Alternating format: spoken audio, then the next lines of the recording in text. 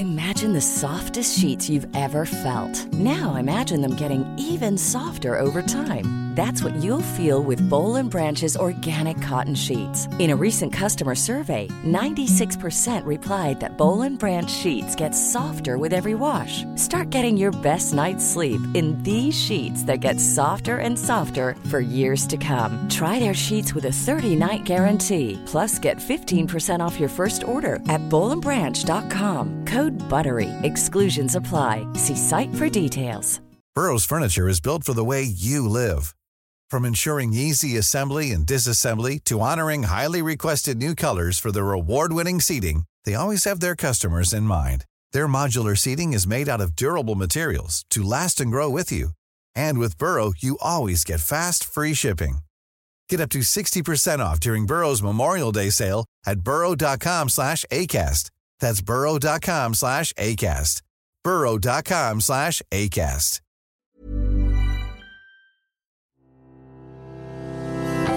Hello and welcome to Second Opinion with me, Dr. Christian. This is your weekly medical magazine show where we deal with the topics that are important and which affect us all. We intend to offer useful advice and opinion every week, but I must make it clear that if you feel unwell, although we'd love you to keep listening, you should probably seek medical help, either by using the NHS 111 helpline, consulting your GP, or visiting your nearby hospital. The opinions expressed in this podcast are purely my own and those of my guests. Why should I carry all the blame upon my shoulders? Right, with me is my friend and journalist Alex Stanger, who is the Bonnie to my Clyde, or the Wallace to my Gromit. Which would you like to be, Alex? I think, I've got to be Bonnie. Surely. Bonnie? I would right. like a bit of Faye Dunaway action with a little beret. I can do that. I can pull it off. I can see that. I can see that.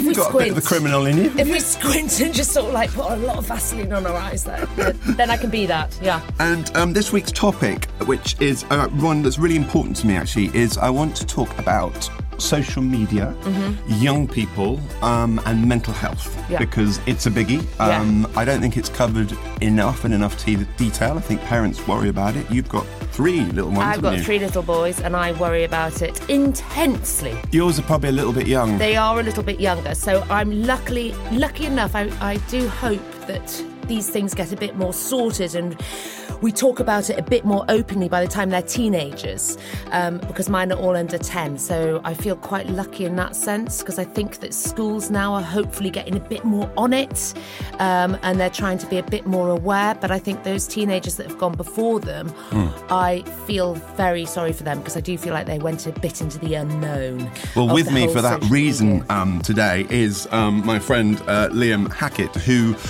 You are the CEO and founder of the charity Ditch the Label, which is essentially an anti-bullying charity, but you deal a lot with these sorts of issues, don't you? Yeah, we do. I mean, we're a global organisation, and we literally help thousands of young people every single week navigate through some of these issues, and we see every single day the kind of impact that social media is having on young people's lives, both good and bad. Why did you set up Ditch the Label, Liam? What was it all about? Well, I myself was bullied. I was bullied for 10 years at school, and I went for a really difficult time with it. I was outed when I was around about 15. I got beaten up that badly. I had to have stitches in my face. And my support network at the time was quite small. I didn't really have much support from the school. And this was back in the days of MySpace, which was the first major social network.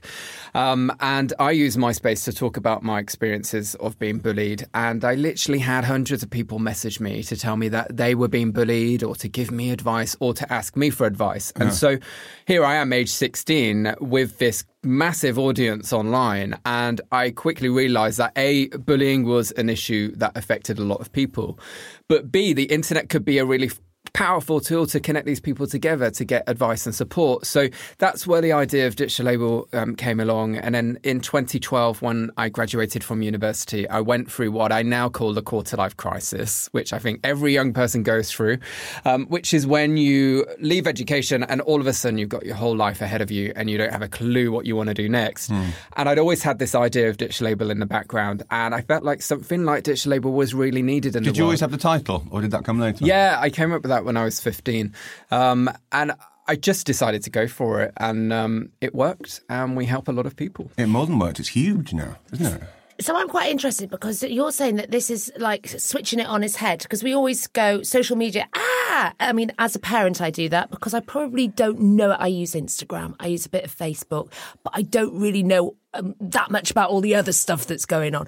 So you're using it in a positive way. I mean, what would you say about social media as far as bullying is concerned? Because if we read the Daily Mail, we would probably no, but we would probably go, it's all bad and we should just stop it completely. Yeah, but look at everything the press reports. It's always negative. And there's a lot of fear-mongering when it comes to social media. And understandably, parents are concerned and terrified, and they want to shield their kids from using the internet. But actually, there are a lot of positives. I mean, let's just use an example of a young person growing up in a small town. Perhaps they're the only black person or gay person or trans person.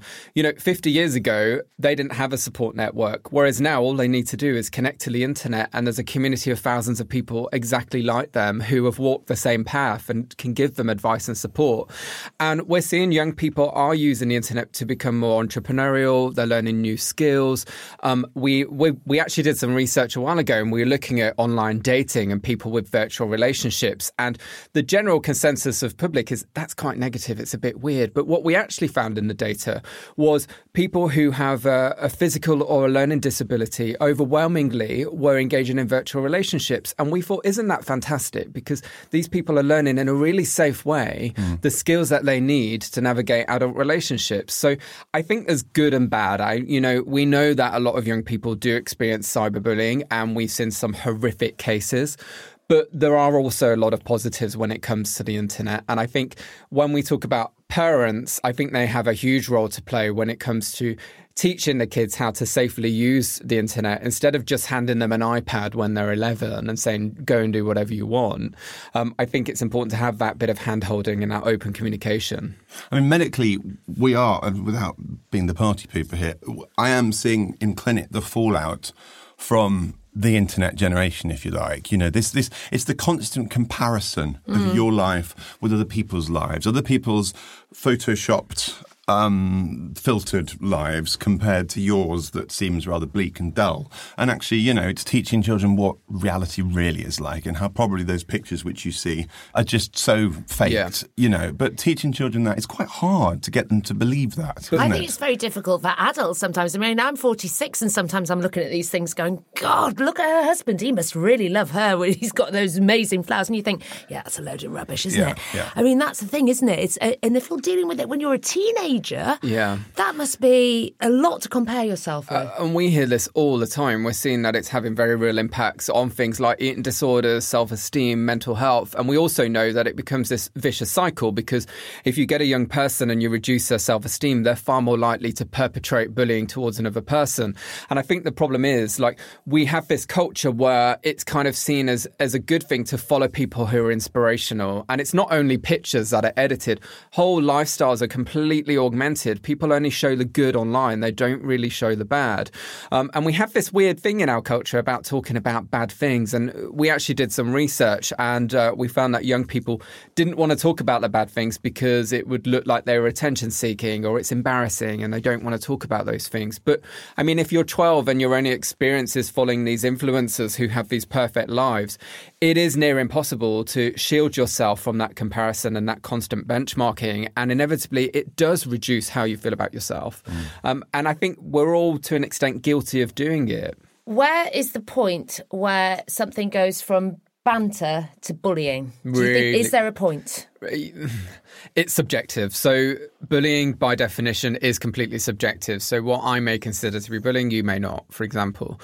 And I think this is something that's really important to young people, because banter can actually be a really friendly thing to do, and it can really enhance a modern relationship, but it could also be really negative. And everybody has their own individual boundaries. And so we've got some really good guidance on our site. It's literally called Banter or Bullying.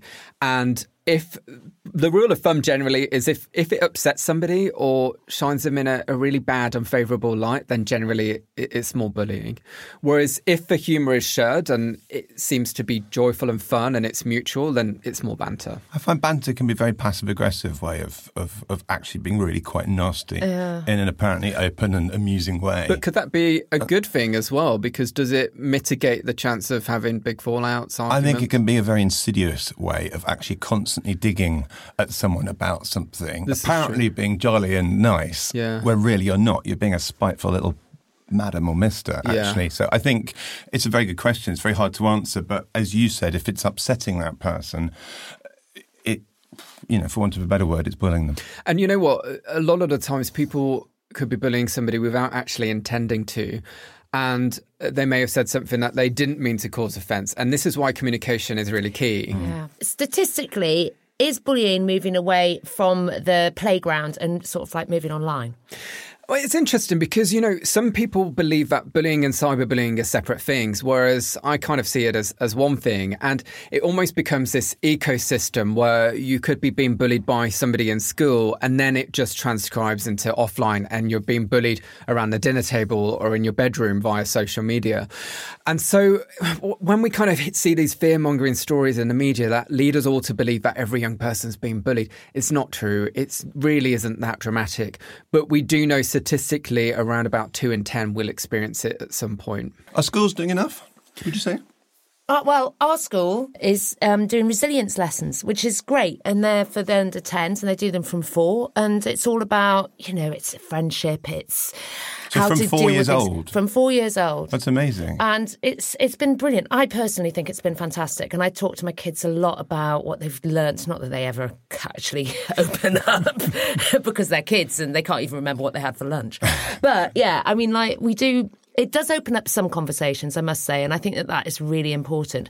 But I'm interested again with the parent thing because I think that is this is the void where you just get so many mixed messages and you don't know exactly what you should be doing. Should I be talking about it? Should I not be talking about it? Should I be allowing them on social media? Because it's a good thing on one hand and then it's a bad thing on another hand. All of these things. As I say, I don't want my kids to be on social media just yet, but there will come a time. I mean, they're badgering me to get a phone or something and it's not happening. Yeah. But I get badgered. So it's all these mixed messages of what do we do. How do you feel about that, though? Is it going to be like sending them off to school on their first day, giving them their first phone? Are you going to feel sort of... My 4-year-old has asked for an iPad. And there's just no way. There's no way he's going to have it. And my 9-year-old is like badgering me for a phone. And it's just... And what are you going to do? He's not going to have one. He's Till not going to have when, one. Maybe when he goes to secondary school. Would you consider one of those kind of throwaway phones? He's going to have a Nokia and there's going to be no blooming anything on it apart from the odd text messages. I feel like we all need that rite of passage. I mean, my first phone looked like a calculator. It was a Motorola, had an aerial that pulled out. I used to chew it. It was great. I loved it. I used to chew it. I chewed mine out. I'm sure it's going to give you some horrible disease later on in life. Oh my God. I would like to add something very important. As someone with no children, my advice to you with children is you cannot protect them from everything. Okay, and that means you can't sort of keep things away from them. They will eventually see porn online. They will. If you think they won't or you're going to be able to protect them from that, then you're deluding yourself. So by far the best thing is to prepare them for it. What does it mean? What are they going to see? What's realistic? What's not? At a level of detail that you feel comfortable with and that's age appropriate. And I think, also saying, look, some people may gang up against you. People won't always be nice to you. Preparing them for that is... I think it's your job as a parent, is it not, really? But trying to sort of protect them from it by keeping things away from them, that is not going to last forever and it's probably going to end in tears, I think. Yeah, I think building that resilience is really important and the communication. I mean, we do a lot of stuff within the gaming industry and we know that a lot of gamers do experience abuse in a game. And I think the gaming culture is really built around clapbacks and using humour as a kind of comeback. And I think those skills are quite important to have and that resilience. And that's why I love what you were saying about your school teaching young kids resilience. This is so important. And unfortunately, it is a bit of a postcode lottery and we don't see anywhere near enough schools teaching those skills, but they are essential. And parents can do it themselves. They can. Absolutely. And good communication skills and digital literacy skills. There's some really great resources available on our website.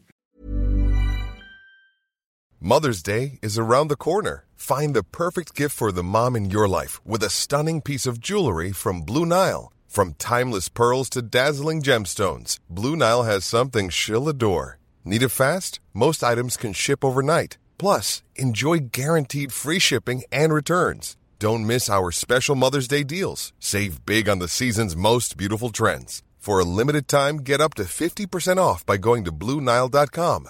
That's BlueNile.com. Hey, it's Danny Pellegrino from Everything Iconic.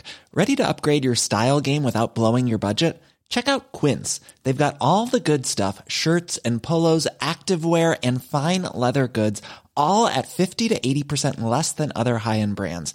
And the best part? They're all about safe, ethical, and responsible manufacturing. Get that luxury vibe without the luxury price tag. Hit up quince.com/upgrade for free shipping and 365-day returns on your next order. That's quince.com/upgrade. Millions of people have lost weight with personalized plans from Noom. Like Evan, who can't stand salads and still lost 50 pounds. Salads generally for most people are the easy button, right? For me, that wasn't an option. I never really was a salad guy. That's just not who I am. But Noom worked for me. Get your personalized plan today at Noom.com. Real Noom user compensated to provide their story. In 4 weeks, the typical Noom user can expect to lose 1 to 2 pounds per week. Individual results may vary. There is no doubt a phenomenon, a lot of discontented young people, aren't there, who just constantly compare, the Love Island perfect life. I mean, the idea of finding love in a quiz show is distressing to start with, but that's a whole other podcast, I suspect. It is. Is comparing lives with others and that constant dissatisfaction that your life never quite matches up. And that's sad. I know. And I think we all do it to an extent. But if you are spending 8 hours a day on Instagram and all the accounts that you follow are people who are influential, who are so beautiful and have the most perfect lifestyles, it is impossible for that not to have an impact. And so, advice that we often give to young people is to think about who they follow on social media and how those people make them feel. And a lot of people don't really think about that. And I mean, I myself have gone through and churned people that I follow who just don't represent a realistic lifestyle. And if I ever see anybody talk about the negative things happen to them online, I actually think it's a really great thing because I know how difficult that is. And it really does go against the grain.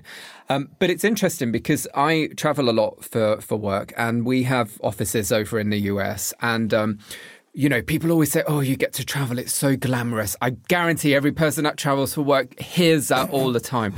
And they make out like it's this gorgeous holiday and it's just so, it's just not representative. Anybody that travels for work knows that it isn't glamorous.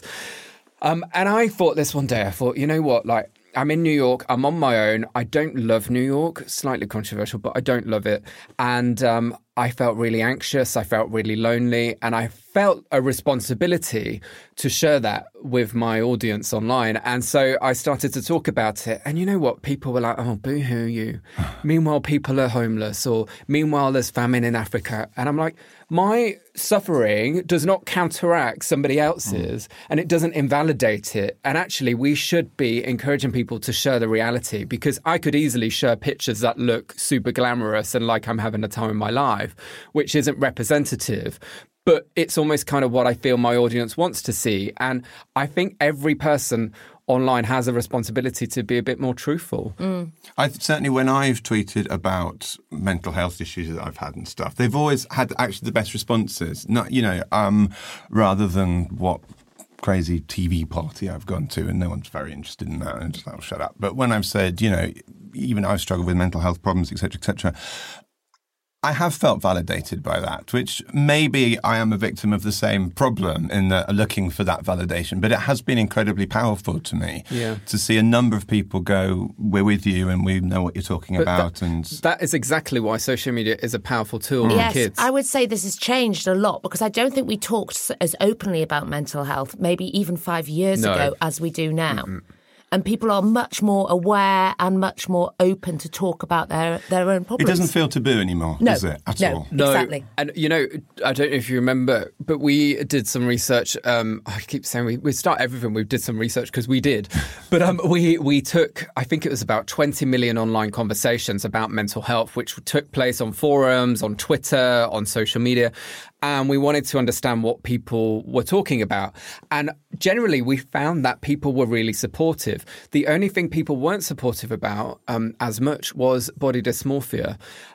People were very critical. They were very quick to discard it as being vanity. And our theory behind that is because there isn't really much conversation about body dysmorphia, and people don't generally understand it in the way that they now understand things like depression and anxiety. And so it's almost kind of like that next frontier of things, because we see young people presenting symptoms of body dysmorphia all the time because of social media.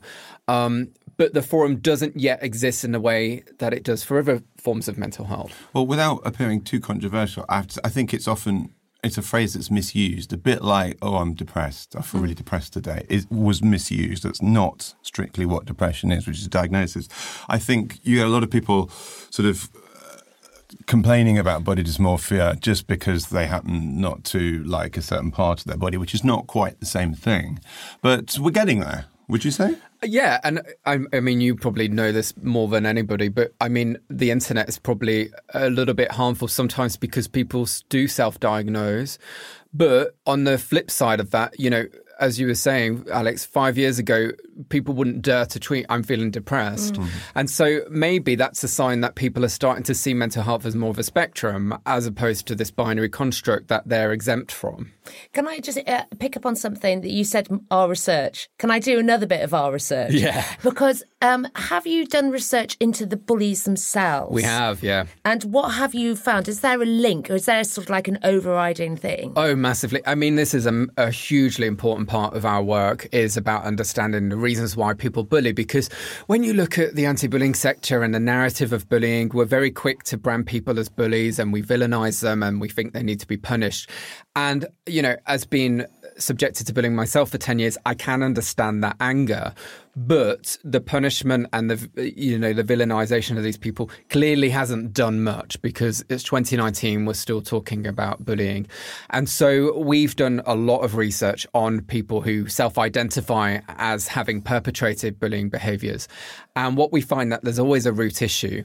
So it could be the stress or trauma, there could be abuse at home, there could be bereavement, there could be a whole host of different issues that are so unique to that individual.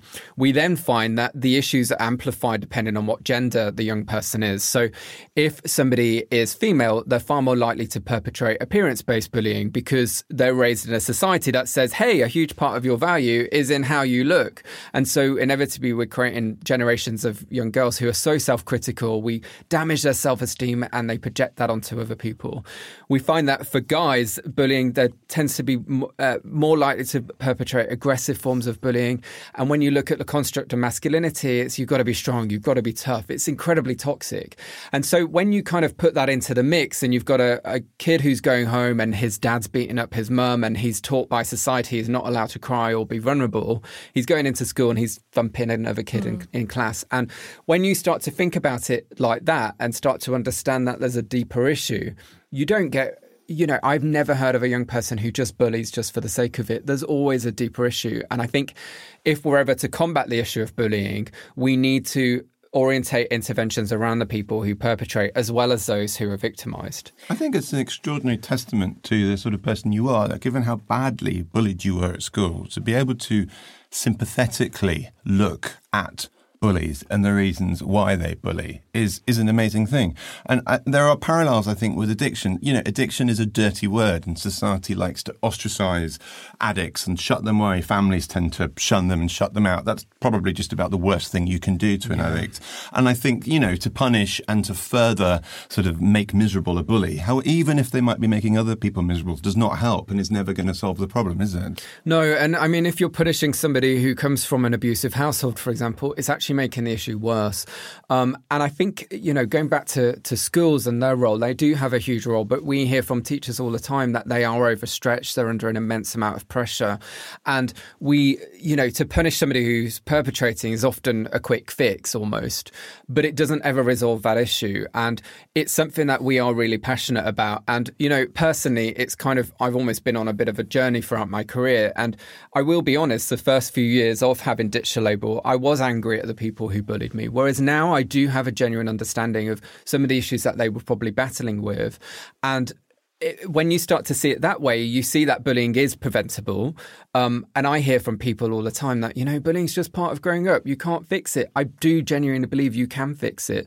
You just have to innovate and think really differently about it. Okay, so it's advice time. We've got a mum here with 3 kids. She's worried 3 males. About yes. tablets, I'm worried about all sorts. And phones. I am, yes. And we've got our that. expert on this subject here. What would you advise, Alex? How does she approach the whole social media thing with her kids? I think firstly, you need to model good usage. And by that, we know a lot of parents will pick up I'm not saying you do this, but we know a lot of parents will pick up their kids from school and they're just looking at their phone and there's very little eye contact. I think almost that face-to-face eye contact communication is becoming a little bit defunct and we need to bring it back. And, things like having dinner around the table is really perfect opportunity. We know that guys do find it harder to talk about issues. So a little trick that we always have in our toolbox is to almost kind of sit next to each other, perhaps in the car or going for a walk, and you avoid eye contact. You know this. I know this. You've done this. I've done this. And it works. It really works. It's a good one. I get the most from my 9-year-old if we're in the car, just driving somewhere. Not having to look at each other. Not having to look at each other. But you're saying there's 2 things. That we should spend more time looking at each other and talking. Yeah. But then for that awkward teenagery type conversation, it does actually help if he doesn't have to look you in the eye, right? Yeah. And I think, there's always new apps and new social networks that suddenly trend and there'll be a massive story and something devastating will happen and then it will die down and then it'll be another app. And so inevitably parents are terrified and the vast majority of young people are safe online. The behaviours pretty much stay consistent, but the platforms change. And I think familiarising yourself with the kind of behaviours and things that happen online is always a good thing for parents. But I think the most important thing is communication. And, when we ask kids if their parents know that they're being bullied, and for those who say no, it's because they're scared of the parents saying, well, you're not allowed access to the internet, or, they're scared of that punishment and the retaliation. And I think parents can proactively navigate those issues by creating safe places in the home where children can talk about these issues and there's no threat of punishment, and where things are really open. And I think that first ever interaction is key. And we say this to people who want to come out. The first person that they come out to it's so impactful because if they respond positively, then that trajectory for that young person generally is quite positive. If they respond negatively, then the young person will go back in on themselves and won't tell anybody else for a long time. And so it's almost similar when a child talks to you about something that they, you may consider it trivial, but for them it's actually really important. Your first response will dictate how they're going to talk to you about other things. And I think that's always really important to get right. So we've got to be calm and not shouty, Mum. Yes. Oh, okay. I talk a lot about sexual health, and I always say to parents when they say, what do we do, what age? I always say, well, look, just ask yourself this. Could your kids, not would they, but could your kids ask you anything? Have you given that message that nothing is out of bounds? They can ask you anything and it's okay. They probably won't, because let's face it, boys are never going to ask you certain questions. But as long as you feel that actually the door is always open and they always could and they know that, I think that is possibly, arguably, the single most important thing you need to do as a parent, really. Anyway, if you want to find more about Ditch the Label, have a look at their website. It is fantastic. It's www.ditchthelabel.org. Is that it? So we done? That's it. Are we nearly That's there? It. And Liam, I've still got so many questions for you. I'm going to have to ask them when we get off air. Well, big thank you to Alex and especially to our guest Liam Hackett, who's kindly shared his own first-hand knowledge of bullying with us today and how to more safely use social media. Alex, I hope you feel a little bit more comfortable about it now. That's all for this week, but don't forget you can get in touch with me by emailing info@thepodcastworks.com, or you can tweet me, be nice, @Dr. Christian. If you've liked what you've heard, feel free to give us a 5-star rating, please. please. It's not compulsory. But if you don't, Alex will be coming round with her iPod. Yeah. Thank you all and goodbye. iPods.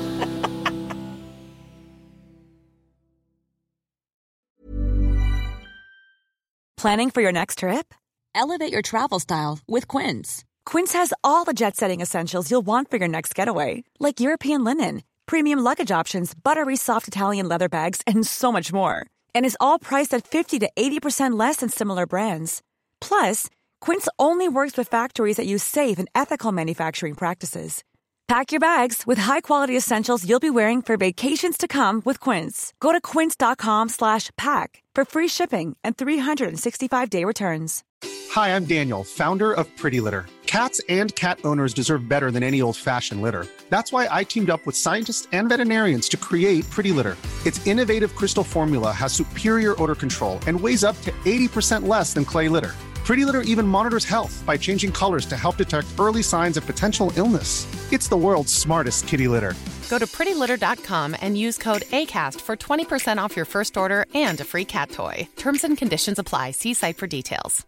Mom deserves the best, and there's no better place to shop for Mother's Day than Whole Foods Market. They're your destination for unbeatable savings, from premium gifts to show-stopping flowers and irresistible desserts. Start by saving 33% with Prime on all body care and candles. Then get a 15-stem bunch of tulips for just $9.99 each with Prime. Round out Mom's menu with festive rosé, irresistible berry chantilly cake, and more special treats. Come celebrate Mother's Day at Whole Foods Market.